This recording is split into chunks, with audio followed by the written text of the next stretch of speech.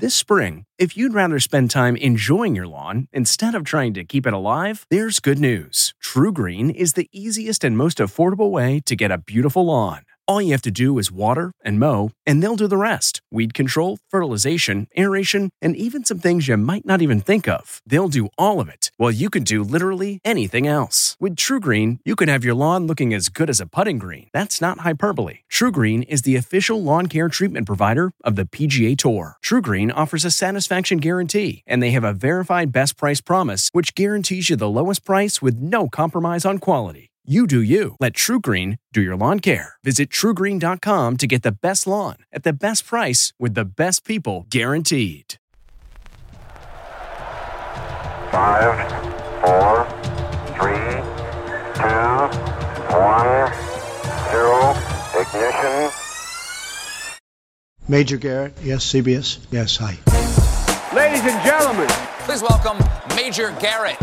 From the nation's capital. Major, fantastic.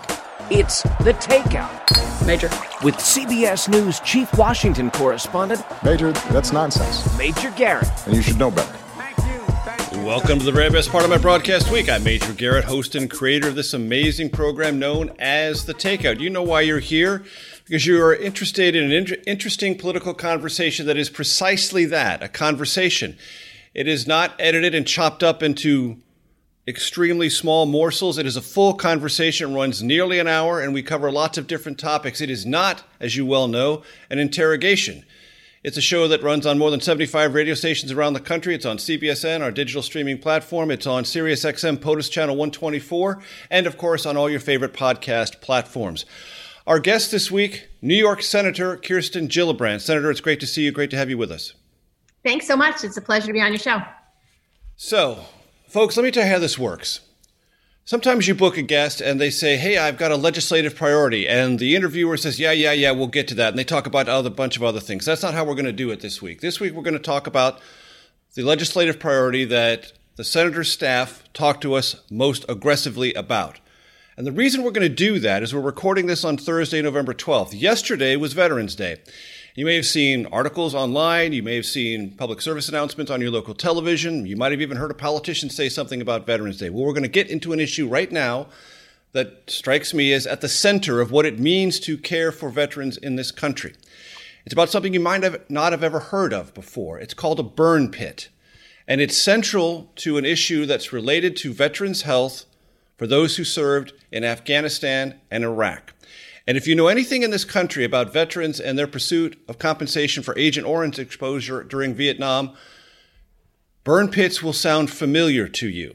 And I'm going to set it up and leave it right there. Senator, why is this an issue? What is a burn pit and what do you want to be done? Well, right now we have thousands of members of our military who have served abroad in dozens of countries where there were literally open areas, pits, where they threw garbage in of all sorts, from electronics to clothing to building materials, and then they lit it on fire with jet fuel. And we know the combination of those things, when burned, create such intense toxins that when they are breathed and inhaled, it creates cancer and other diseases, because that's what was burned on 9/11. When the jets hit the towers, the jet fuel lit the towers on fire and everything burned. And so unfortunately, a lot of our service members since the global war on terror began have been exposed. About 200,000 people have already registered under burn pits registrations, but very few have ever gotten compensated. So our goal is to make it very easy that if you served abroad and you're exposed to a burn pit and you're sick, that you are covered, a presumptive covered, you should be covered presumptively, is the goal of this legislation. And it will make it much easier for thousands, hundreds of thousands of veterans. They estimate that over 3.5 million service members were exposed to burn pits. So we want to make sure that all of them get the health care that they've earned by serving. As I understand, these burn pits were constructed by contractors. Yes, and they were constructed in countries all over the world, from Iraq to Afghanistan to Pakistan to countries throughout Africa and across the Middle East. And so really, in this country, burn pits are illegal. the military has now figured out that they've done serious harm, so they now prohibit creating new burn pits. But a lot of damage has already been done. And when people go to the VA for help, they are denied. It's also my understanding that the principal contractors for the U.S. government who created the burn pits, after a while, discovered their dangerous effects, took their employees out, and then hired employees from other countries, essentially creating an exploitive and semi-dangerous condition for them, but preserving their own employees because they knew these were risky places. Is that true? I don't know. I don't know much about how the contractors did their jobs here. I just know that our service members lived and breathed the air around these burn pits. And there's other countries also that were built, our bases or our, tents were placed in areas that had huge amounts of toxic materials buried or stored there. So one place called K2 is known for the amount of toxins that were in that location. And it was Soviet era munitions were destroyed there. And so they have been exposed to serious cancer causing elements. Is there any component of your legislation that would try to hold the contractors financially liable? Or is this strictly through the Veterans Administration and that process? This is strictly through the VA, and it would cover all veterans, and it would be a presumptive coverage. And what kind of illnesses are you most concerned about that you believe are prevalently tied to exposure to burn pits? The ones that we know of so far are asthma, cancer of any type, chronic bronchitis, chronic obstructive pulmonary disease, constructive bronchiolitis, obliterative bronchiolitis, emphysema, and several other types of diseases and cancers. And it's my understanding that those who were posted at bases where burn pits were nearby, it's not as if you had to stand over the burn pits to get this. If the wind shifted, it would come over base and you would be breathing it for some period of time. I'm also told that there is a kind of filmy residue that exists over base property if the winds shift and the burn pit smoke is there for any length of time. That seems like pretty constant exposure. It is. And when you just talk to a service member who served near a burn pit, they will tell you the stench was constantly in the air. And is this something, when you talk about presumptive, I think that's probably a magic word within the Veterans Administration, and that if it's not presumptive, then there's this laborious and lengthy process to research, and a lot of Agent Orange veterans never got the compensation because by the time it was concluded, they were already dead. Correct. And so right now you have to prove that there was a burn pit where you were stationed, and then you have to prove that the disease you have is caused by a burn pit, and you have to prove what in the burn pit caused that disease, which is absurd. We know because of the 9/11 health bill that if you've been exposed to these toxins, that it causes horrible cancers and life-threatening illnesses. So we already have the epidemiology linking the 9/11 illnesses to 9/11, and it's the same materials. And it's the same legislative fight, is it not, practically? It is exactly the same legislative fight. And so it's very much like what we did with Agent Orange as well. I've been fighting for the past 10 years to make sure the Blue Water Navy veterans also get coverage from Agent Orange exposure. So for example, if you were on an aircraft carrier and the Agent Orange leached from the shore, you would collect the water, you'd boil the water, which only intensified the amount of Agent Orange, and then you use that water to bathe and cook your food. So people on aircraft carriers also were exposed to Agent Orange. So we just got that done last year.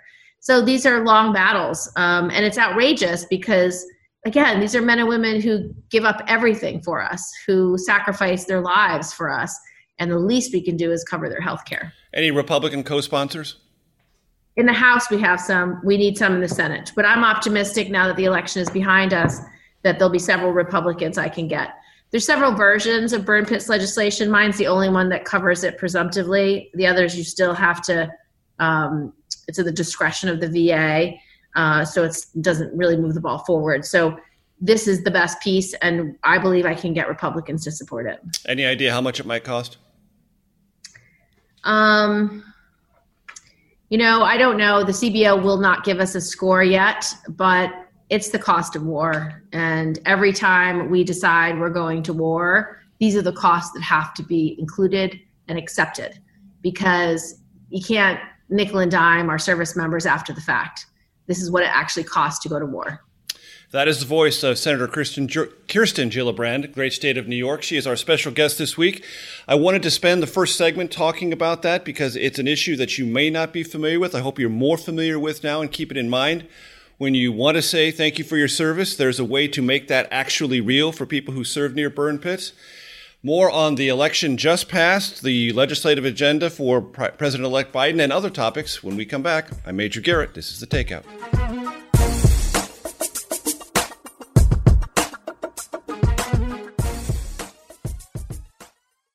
This episode is brought in part to you by Audible, your go-to destination for thrilling audio entertainment. Whether you're looking for a hair-raising experience to enjoy while you're on the move, or eager to dive into sinister and shocking tales, Audible has an exclusive collection of thrillers from best-selling authors that will keep you on the edge of your seat. Like James Patterson's first audio-only thriller, The Coldest Case. Experience stories like never before, where every chilling detail is brought to life by captivating sound design. Plus, as an Audible member, choose one title a month to make yours forever. And now, new members can try Audible free for 30 days. Just visit audible.com/WonderyPod or text WonderyPod to 500-500. That's audible.com/WonderyPod or text WonderyPod to 500-500. From CBS News, this is The Takeout with Major Garrett. Welcome back. Senator Kirsten Gillibrand, great state of New York, is our special guest. Senator Gillibrand, related to the conversation we just had about burn pits, the military, you said the election just passed. We'll get to that in a second, but there have been some changes in the hierarchy of the Pentagon at the civilian level since the election. Concern is not the word I'm interested in. Lots of people are concerned about things that are nominally interesting.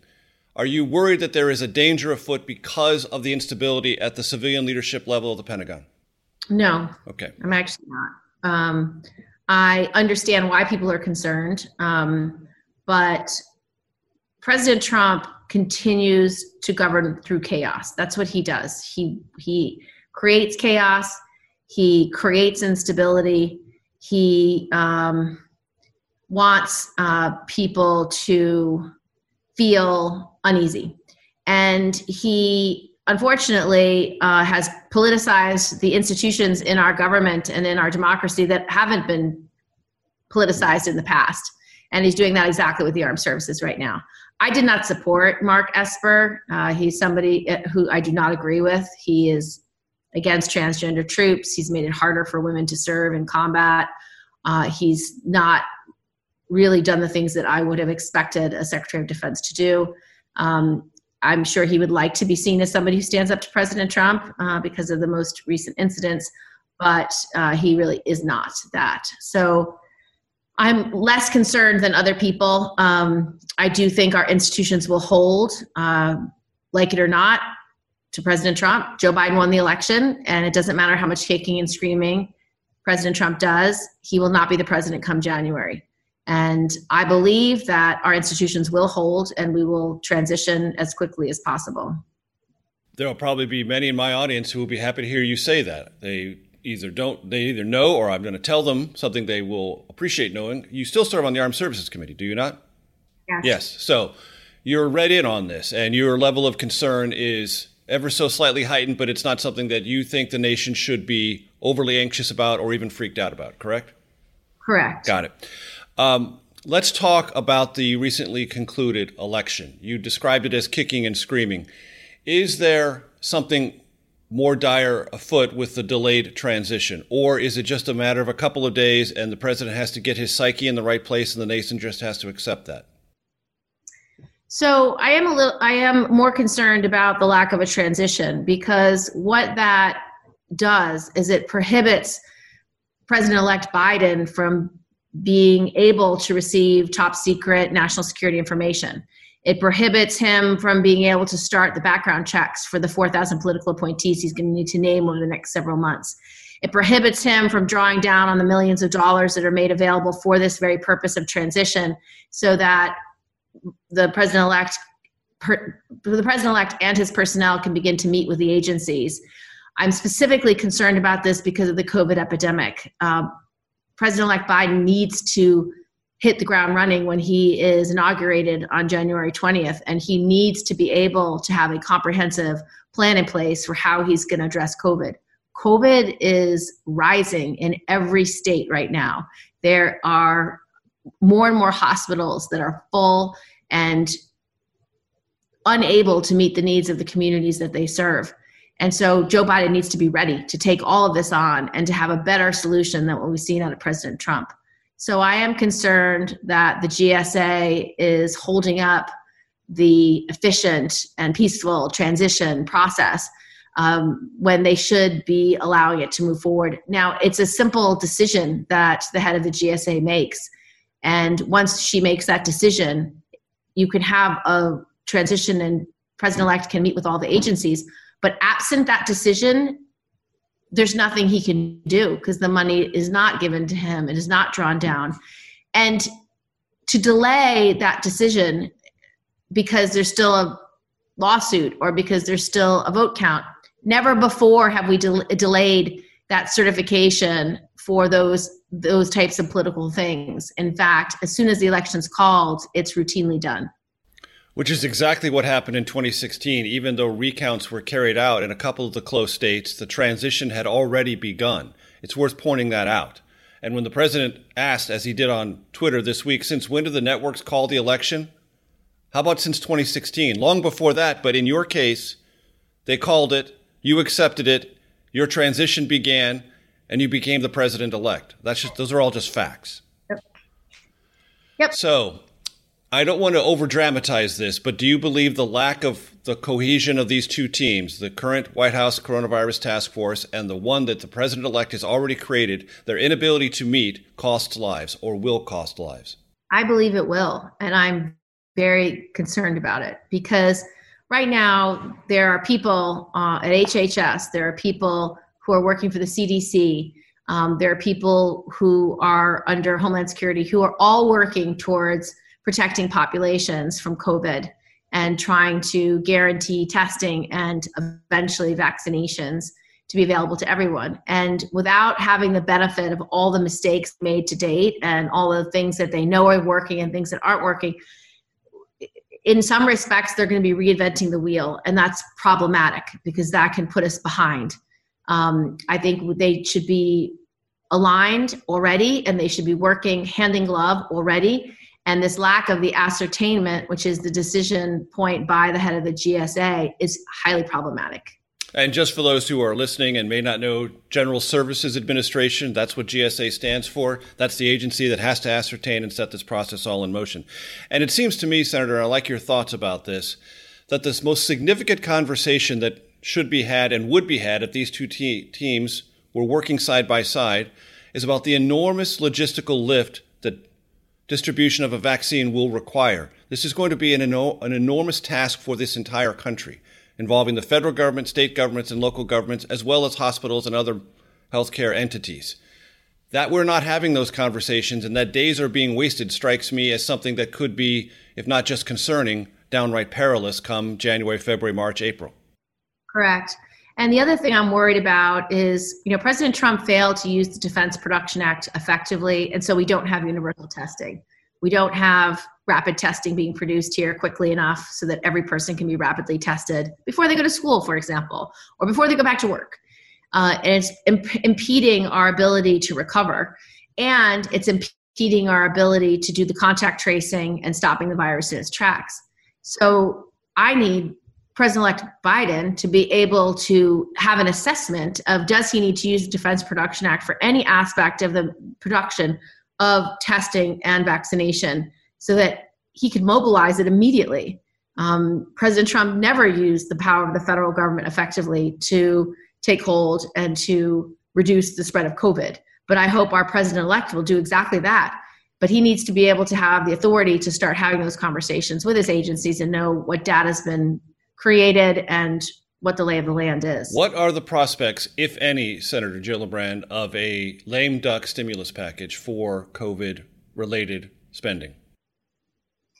I believe we will pass a package. I'm hoping that Mitch McConnell does not insist on another poison pill like he did the last time.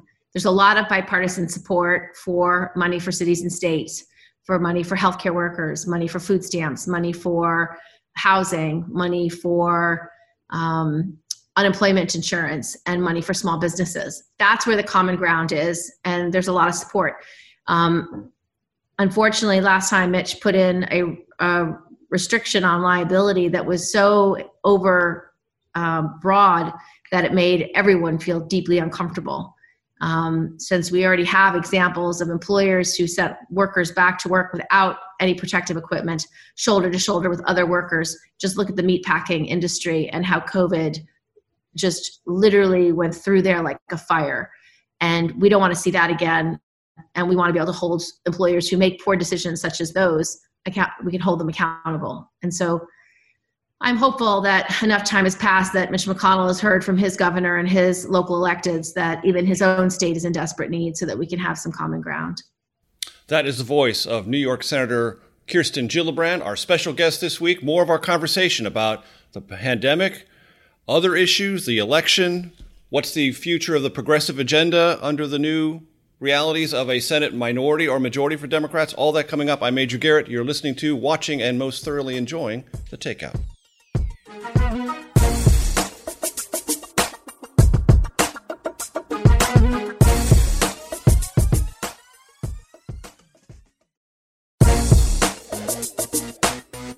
From CBS News, this is The Takeout with Major Garrett. Welcome back. Senator Kirsten Gillibrand, great state of New York, is our special guest.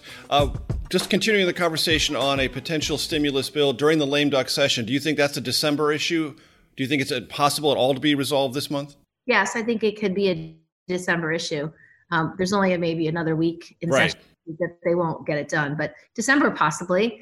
And I think people need it. I mean, with the COVID cases rising, people are going to get sick and they won't be able to work, and the need is just going to grow and grow and grow.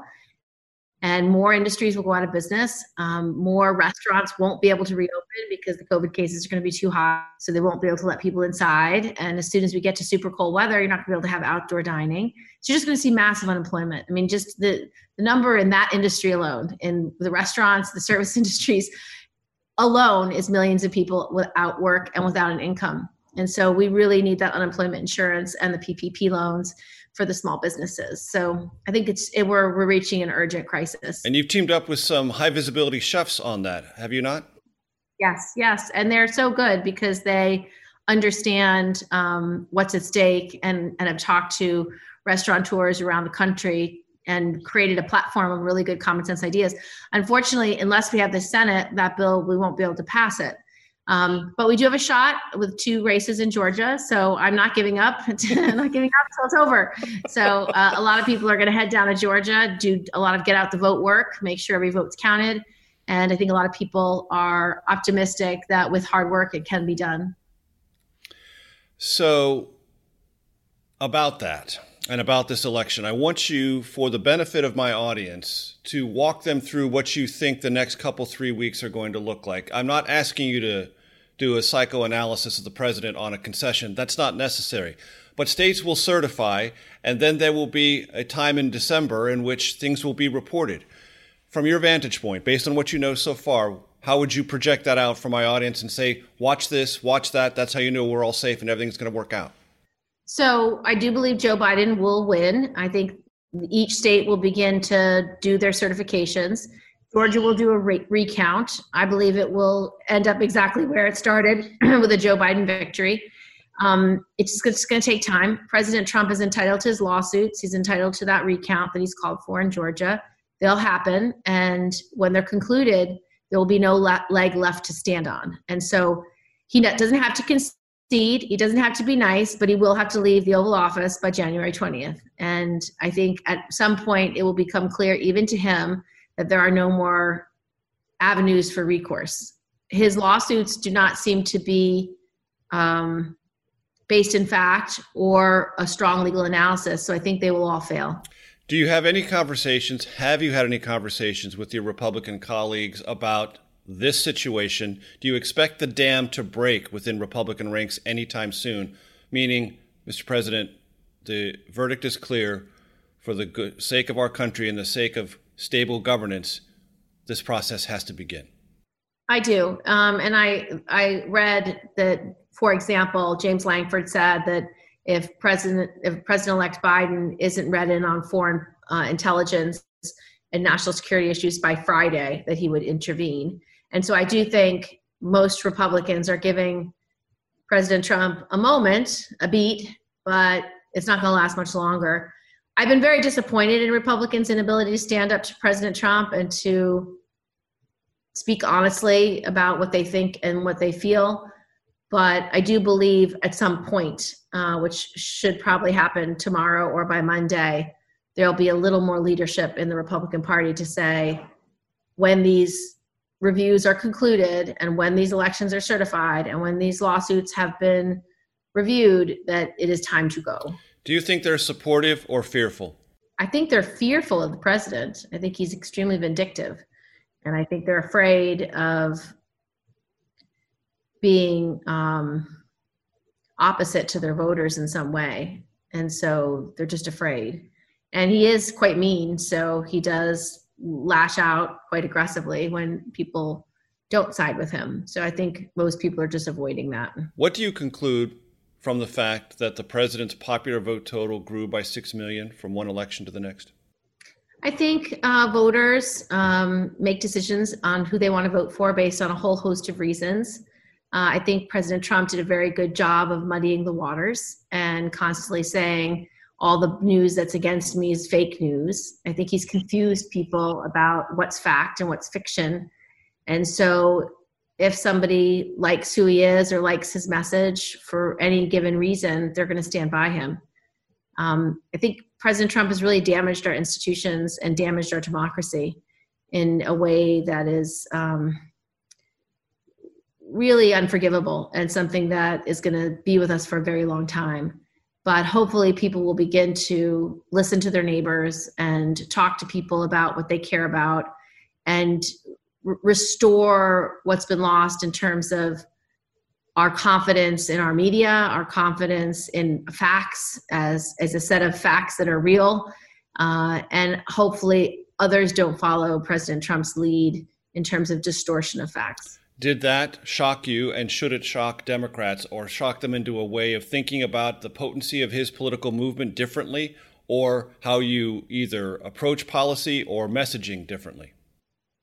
Well, I think this country needs a lot of healing, and I think we need a lot of listening. And so, I listened to a lot of the reporting over the last week, and one interview really stuck with me. It was a woman I think she was in Georgia, and she voted for Trump, but she really liked Joe Biden's speech that he just gave because he cited Ecclesiastes.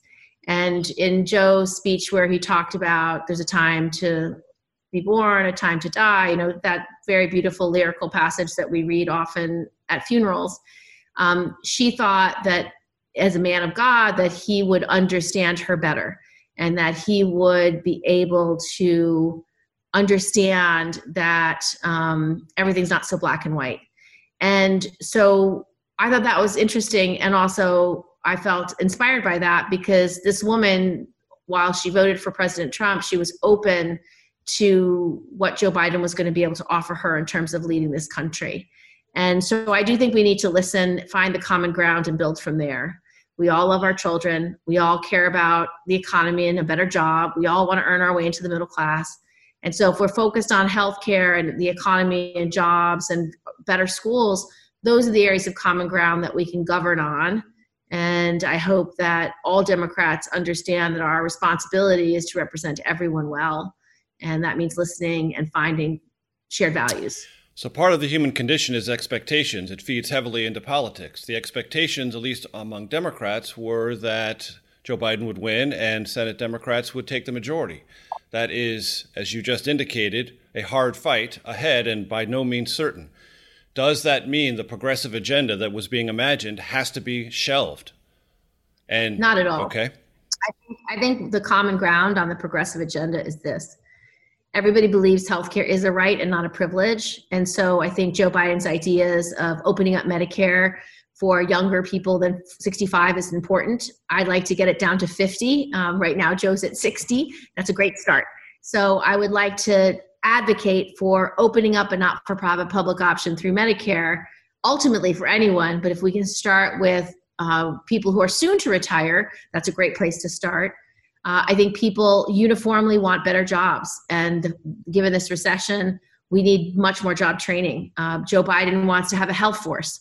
I have written legislation with Michael Bennett and others to create that health force. So we have hundreds of thousands of people who are now trained to do the contact tracing, the testing, and eventually vaccinations, to augment the role of the CDC and the ability to get into all the states to help provide this. So healthcare is a universal issue and access, especially during a pandemic. And then improving our schools. I really believe that we need to teach more STEM, which is important for green jobs, which is important for how we address global climate change. So you can keep a very progressive agenda, but boil it down to the essential elements of where we agree: healthcare, education, jobs, and you can build it from there. And that's how you can work with someone from West Virginia or from Alabama just as easily as you can work with someone from New York.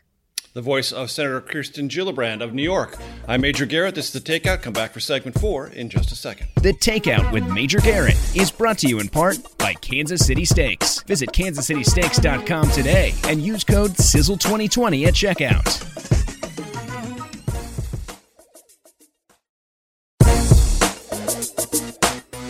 From CBS News, this is The Takeout with Major Garrett. Welcome back. Of course, I'm working from home. You recognize the dining room. It's a familiar place. I just want to point out that it is a great privilege of mine to do this work as I do it from home. I know many of you can't. I know many of you are frontline workers, either in hospitals, you are first responders, you are people who are delivering food or delivering other goods and services in our country, and I appreciate you and all the work you do. And I learned while I was up in New York covering the election at CBS Election Headquarters, the value of something that the senator talked about just a few moments ago, which is rapid testing. The company I work for had rapid testing every single day. And anyone who doesn't have that is being deprived of an essential component of their very existence right now. And everything that it seems to me at our federal level should be devoted to creating that reality for people who have to work every day in a place of exposure, as I did for 2.5 weeks. Only 2.5 weeks of my 8-month experience with COVID has been in a situation where it was an absolute necessity that I have rapid testing every day. And I had it. And that's a great privilege. And if you don't have it, you deserve it. And it seems to me at the federal, state, and local level, that ought to be a universal bipartisan priority in this country, to get rapid testing for those who have to work so they can work with confidence and their families don't have to live in fear. That's just my own little editorial. Senator, if you want to add or subtract from that, go right ahead. Well, I couldn't agree with you more. We need rapid testing. Staff are being asked to come work in Congress, and they don't have access to testing at all. In the last couple of months, Congress got access. Anyone who's an essential worker needs access to testing. Anyone who's going back to work for any amount of time needs access to rapid testing. It's absurd. And this is one of the biggest failures of Donald Trump. He refused to create a pipeline for manufacturing to guarantee that we could have the reagents and swabs and rapid test kits here in America being produced quickly and aggressively so it's available for kids to go back to school. I mean, why are we asking public schools to open that don't have rapid testing? You're just putting children, families, and teachers in harm's way because you don't have the basic tools of guaranteeing a baseline of a COVID-free environment. We should have it, and the fact that we don't is going to make our recovery slower. And there are certain corporations that have the wherewithal to do it. I'm fortunate enough to work for one of them, but for those who don't, they're put in a place of stress and exposure that just seems to me to be not a way to deal with this pandemic and not a way to deal with their basic human safety and dignity. Again, that's my little soapbox, but it's my show, so I get to stand on it.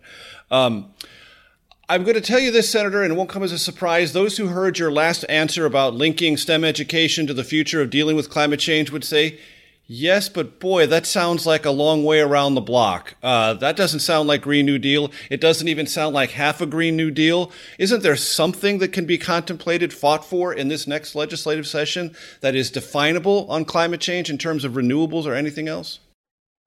Oh, all of it. So the Green New Deal, and let me break it down for you because it's actually not a new idea. It's just packaged in a new way. So the Green New Deal has three major components. First is jobs in the economy. So it wants to create renewable energy sources, transition from fossil fuels to renewables. That's investing in wind, solar, geothermal, hydropower, biofuels, which we can do, and that's popular in all states. You need a workforce for that. So that's why you need the STEM education and the work at community colleges and state schools to teach how to create solar panels, how to create wind turbines, how to install energy efficient appliances in every home, how to have LEED certified building materials. So your economic STEM training is to provide the workers to do the green renewables. I'd like to put a price on carbon so that the private sector can help us get there. Because if you tell a polluter, yeah, you're going to pollute, you're going to have to pay a lot more money. That's a huge incentive for boards and investors to invest in green energy and efficiency so they don't have to pay a massive tax because they're a polluter. Second, you have to clean up the air and water that's already been harmed. So brownfields is something I've been working on for 10 years. It's popular in Democrat and Republican areas. Everybody wants resources to clean up waste sites, to clean up air and water in the communities. When I was campaigning for president, we had problems with TFC, PFOA, and every kind of contaminant in every state I was in. So everybody cares about clean water. So that's the air and water quality and the money to clean it up. And then last, you basically have to create incentives to make energy efficiency something that everybody invests in. So for example, give tax benefits so people are willing to put solar panels on their houses or put wind turbines in their farms. Actually create tax incentives for these investments so that so you have basically energy entrepreneurs. This is how you get to all of the ideas under the Green New Deal is pieces of legislation that are specific, targeted, and bipartisan. And there's probably 50 different pieces of legislation that have already been written, that are already bipartisan, that are part of the Green New Deal.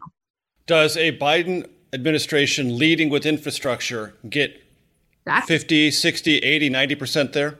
Yeah, because if you, let's say you're going to put... leading with it. That's like the first thing out. First thing you do is infrastructure and say we're going to have $1 trillion infrastructure bill, which would be a great place to start. New York State alone, we have $70 billion of unmet sewer needs. We have over 2,000 bridges that are structurally need work.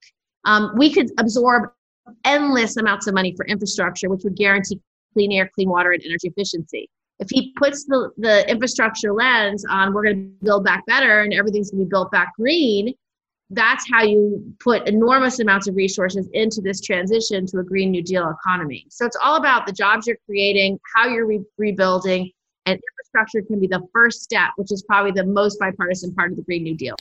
So with your indulgence, Senator, let me ask you to go through a thought experiment. You're writing in your diary about the 2020 election, and you say, "Dear Diary, on the defund the police message, Democrats did what?"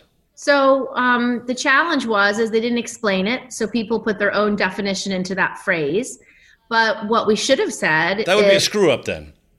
Well, no, it just couldn't be understood by all voters everywhere because it's a label. It's not an expression of a full idea. And what the idea is, certainly to me, and I think to those who talked about it, is to define public safety more broadly.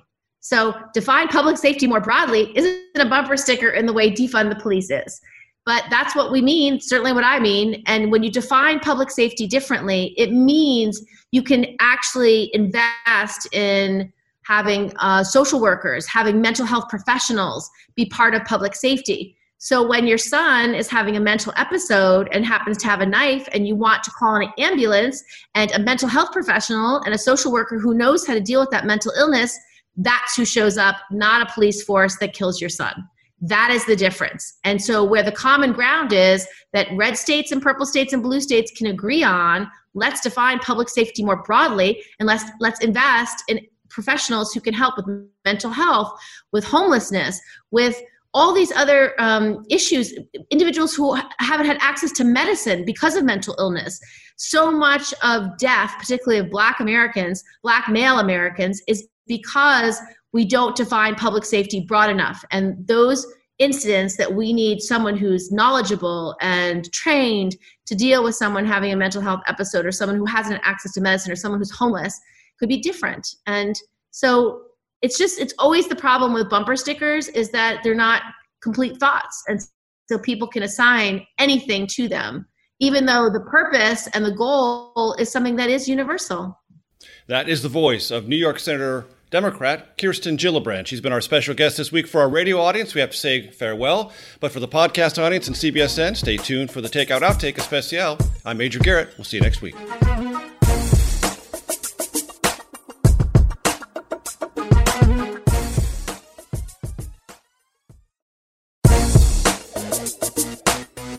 From CBS News, this is The Takeout with Major Garrett.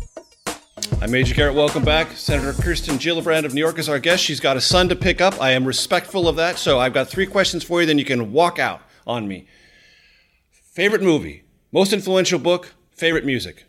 Well, I like comedies, so I'm going to put in my favorite movie, Talladega Nights. First loser. That's who second place is, the first loser.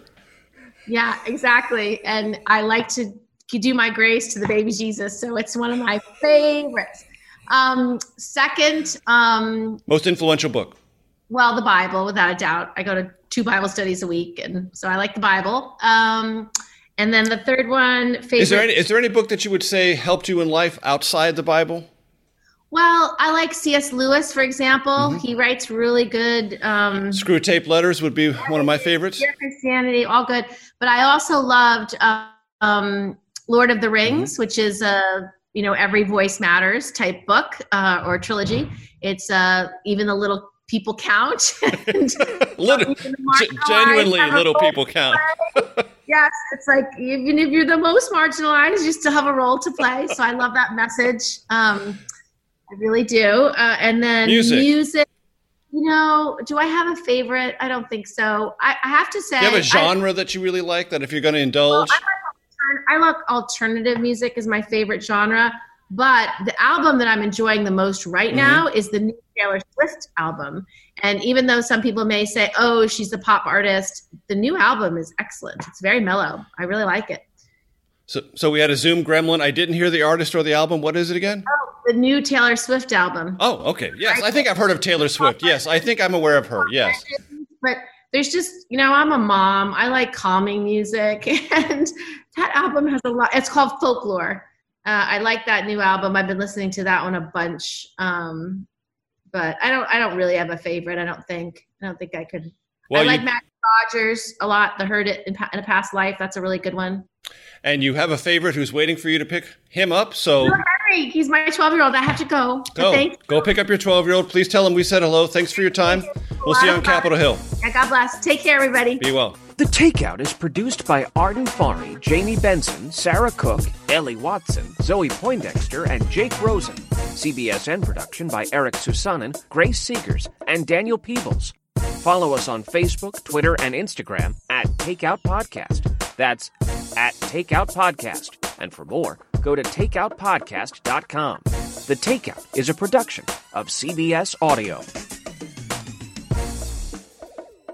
If you like The Takeout, you can listen early and ad-free right now by joining Wondery Plus in the Wondery app or on Apple Podcasts. Prime members can listen ad-free on Amazon Music. Before you go, tell us about yourself by filling out a short survey at Wondery.com/survey. Catch every episode of 60 Minutes, America's most watched news magazine show, as a podcast. Hear in-depth investigations across politics, news, and entertainment on your schedule. Listen to 60 Minutes ad-free on Wondery Plus. Hi, this is Jill Schlesinger, CBS News business analyst, certified financial planner, and host of the Money Watch podcast. This is the show where your money is not scary and it's not boring. It is a show that's all about you. It's your questions that make it possible for me to provide unconventional and entertaining insights on your money, and maybe more importantly, on your life. I'm going to be your financial coach, someone who brings common sense and an insider's perspective on how to manage your money and your emotions. And I promise we are going to have a little bit of fun along the way. Have a question from retirement to career changes to college funding? Just send us an email at askjill@jillonmoney.com. Follow Money Watch wherever you get your podcasts. You can listen ad-free on the Amazon Music or Wondery app.